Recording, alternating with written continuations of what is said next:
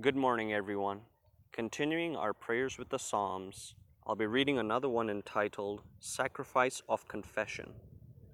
Let the rivers clap their hands, let the mountains sing together for joy. Psalms 98, verse 8. I know this might sound childish, Lord, but those rivers of yours that clap and the mountains that sing have all the fun. If all I had to do was tell about your greatness, I would be happy to. I love confessing who you are. It's confessing who I am that ruins my day.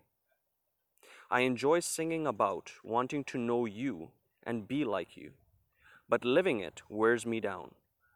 I continually resist doing what will make me more like you, and I refuse to admit when that happens. Confession is scary. Once I start, I will lose control over where I go.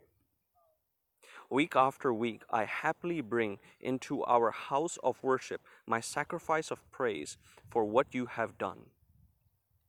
So now I humbly bring my sacrifice of confession for the wrong I have done. I do it with fear and trembling, Lord, but also with confidence that it will bring joy to your heart. Peace to my church family, and love to the world. The sacrifice of confession is certainly something worth shouting about. Thank you for listening, and may you have a blessed day.